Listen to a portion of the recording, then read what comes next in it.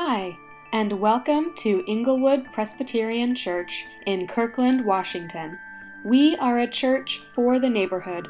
Whether you're a local neighbor or from far away, all are welcome here. We are pleased to present to you our weekly Sunday sermons. Our head pastor is James Cumin, and you can find more information about us on our website at inglewoodpc.org.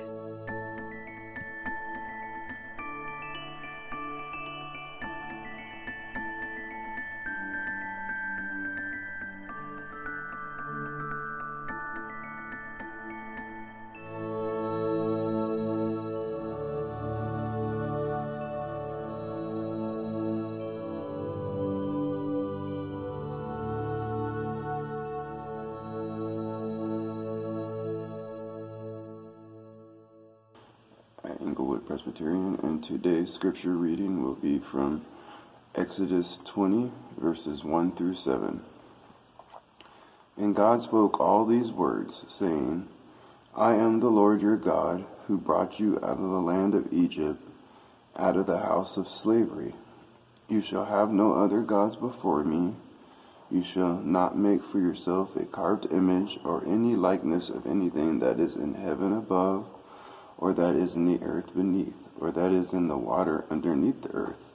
You shall not bow down to them or serve them, for I, the Lord your God, am a jealous God, visiting the iniquity of the fathers on the children to the third and the fourth generation of those who hate me, but showing steadfast love to thousands of those who love me and keep my commandments. You shall not take the name of the Lord your God in vain, for the Lord will not hold himself guiltless who takes his name in vain. We all carry a number of names. I'm James Cumin, just to state the obvious, but I also carry my names, my identities based on geography. I was born in Portland, Oregon, and I certainly identified as an Oregonian the entire time I lived in California. Moved to New Jersey, suddenly became a West Coaster. Now I'm back in Washington and identify as a Washingtonian, a Seattleite. I suppose in particular a Finn-Hillian, given the neighborhood I live in here in Kirkland. And then of course there are the names that come from what we do, our jobs, our career, potentially a hobby. There's names like pastor of Inglewood Presbyterian Church, and in an earlier life I was city planner for the city of West Covina and Yorba Linda, California. We find identities and names in local sports teams, Seattle Mariners, or not so local sports teams, Go Blue, University of Michigan. In fairness, Liz worked for the University of Michigan. Her parents graduated from the University of Michigan. We lived in Ann Arbor for 6 years, so we have some loyalties. We also take on the names of the particular schools that we actually attended. I'm a graduate of Pomona College, and I'm deeply grateful for the education, the opportunities I received there to learn, to study, to engage, to interact. I'm likewise deeply grateful for my time at Princeton Theological Seminary. This would be my diploma case. And yes, the diploma is written in Latin, as my son Jonathan discovered just the other night. Joining us this morning, welcome. Glad to have you with us. We are this summer taking our time exploring the themes of Exodus throughout Scripture, both the original story in the Old Testament and the ways that the themes of God's freedom, God's coming into history to rescue his people and give us freedom, the way that theme emerges throughout the entire story of the Bible. This particular morning, we find ourselves at Mount Sinai, where in many ways what we are seeing God's people experience is a wedding ceremony. Now, when we look at pictures like these, this happens to be my own wedding. Even across cultures, we recognize that this is a ceremony, a wedding ceremony. The white dress, the people assembled, the pastor up front, even folks who are unfamiliar with Western Christian weddings would recognize that something important is going on here. Likewise, when we get to this story in the Exodus narrative, we recognize pieces of a covenant-making ceremony. God is taking this people, Israel, to be his own, and this people, Israel, is taking God to be their God. Even the fact that we see Moses going up and down the mountain these multiple times, he's up on the mountain and can see the people down below. Moses is essentially playing the role of matchmaker as God and his people enter this covenant together. As we saw a few weeks ago in the ancient Near East, mountains were understood as a place where the divine supernatural reality intersected with the earthly daily life existence of us as human beings, where heaven and earth kind of literally met. And so in this place, at this mountain, here this people, Israel, is receiving this covenant commitment from God, and he's inviting them to make a covenant commitment in return. The precise language and the way the ceremony plays itself out would have been not exactly like a marriage for them. It's not an exact analogy, though it's probably the closest one we have in our culture. In the ancient world, it would have been very recognizable as a ceremony of covenant, like a sovereign great king would make with a lesser vassal king. But here's the amazing piece of this. God isn't making this covenant commitment just with Moses. Moses is the go-between. God is making the kind of covenant with all the people that in the cultures around them would have only been made between a high king and a lesser king. God is literally ennobling these people by making a covenant with each and every one of them.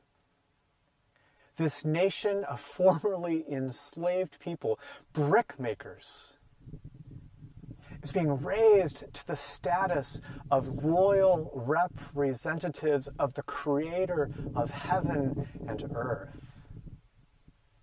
And it's in that context that we can begin to hear the famous 10 Commandments, and this morning particularly the first 3, in the way that we need to hear them to make full use of them and find full joy in them.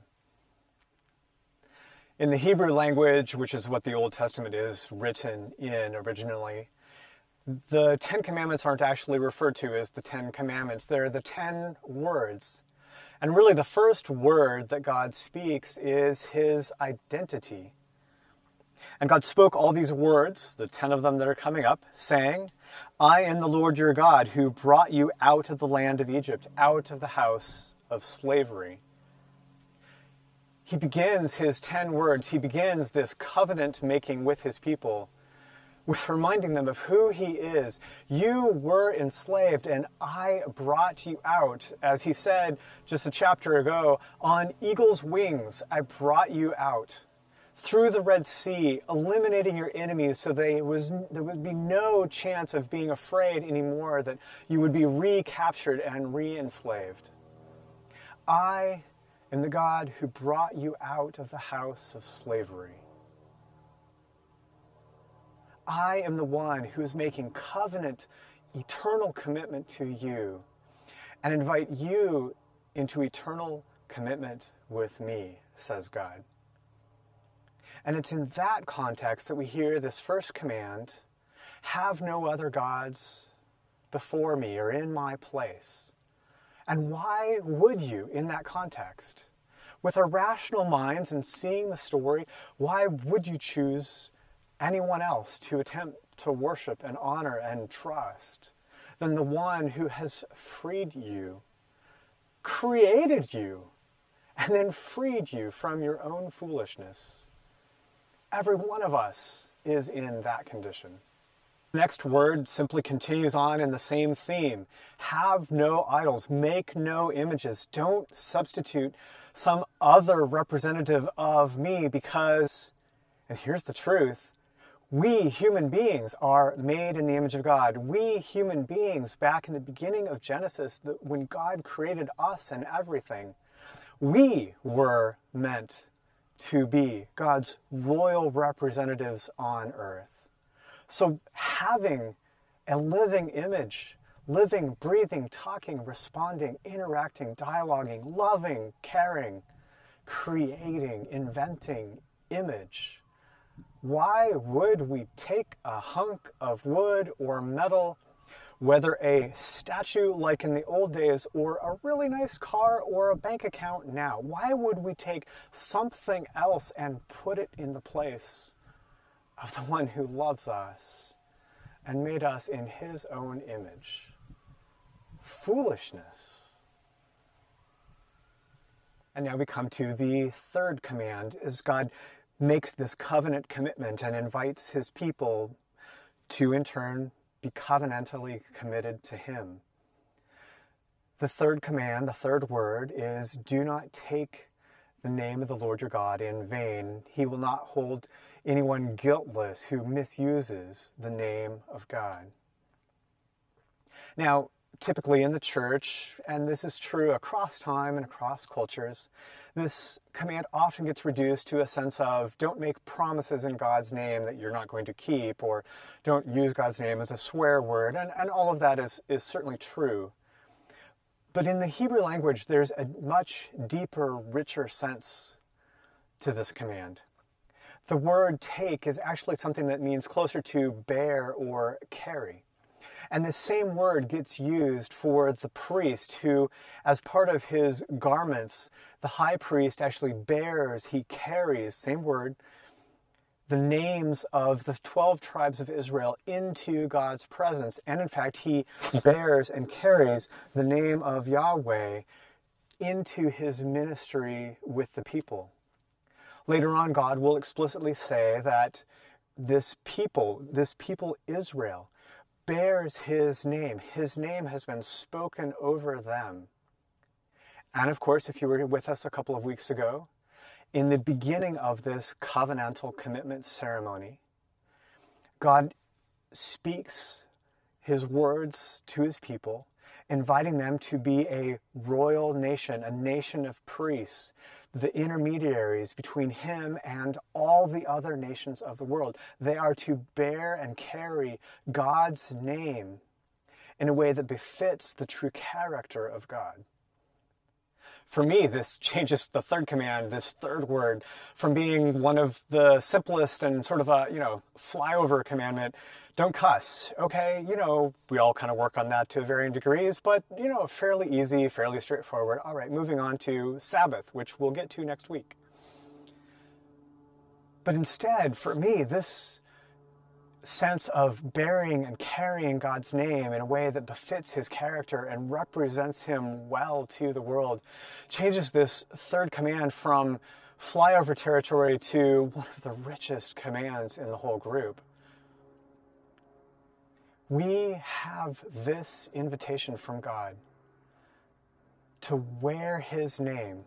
The same way that I wear my college t-shirt proudly, I'm invited to wear the name of the creator of heaven and earth and represent him in his goodness and mercy and justice. That's an amazing and fearful invitation. And this invitation is for us to identify ourselves with God and with God's people.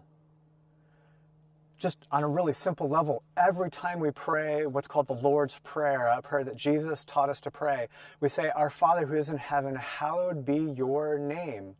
What are we praying? That God's name, God's identity, God's reality would be represented well through us and in the world.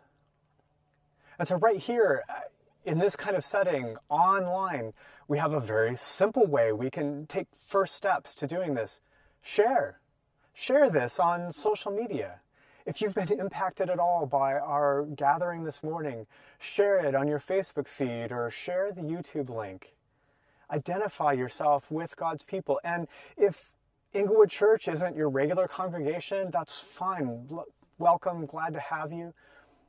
But find a group of followers of Jesus you can identify yourself with, and then share that content to identify yourself in public and represent God and God's character well.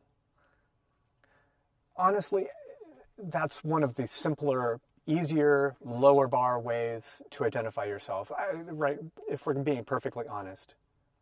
The deeper, more profound way is to begin to let God reshape our hearts so that at the level of our motives and our impulses, the direction that our emotions take us, begin to represent God well. This is where Jesus goes with the Sermon on the Mount.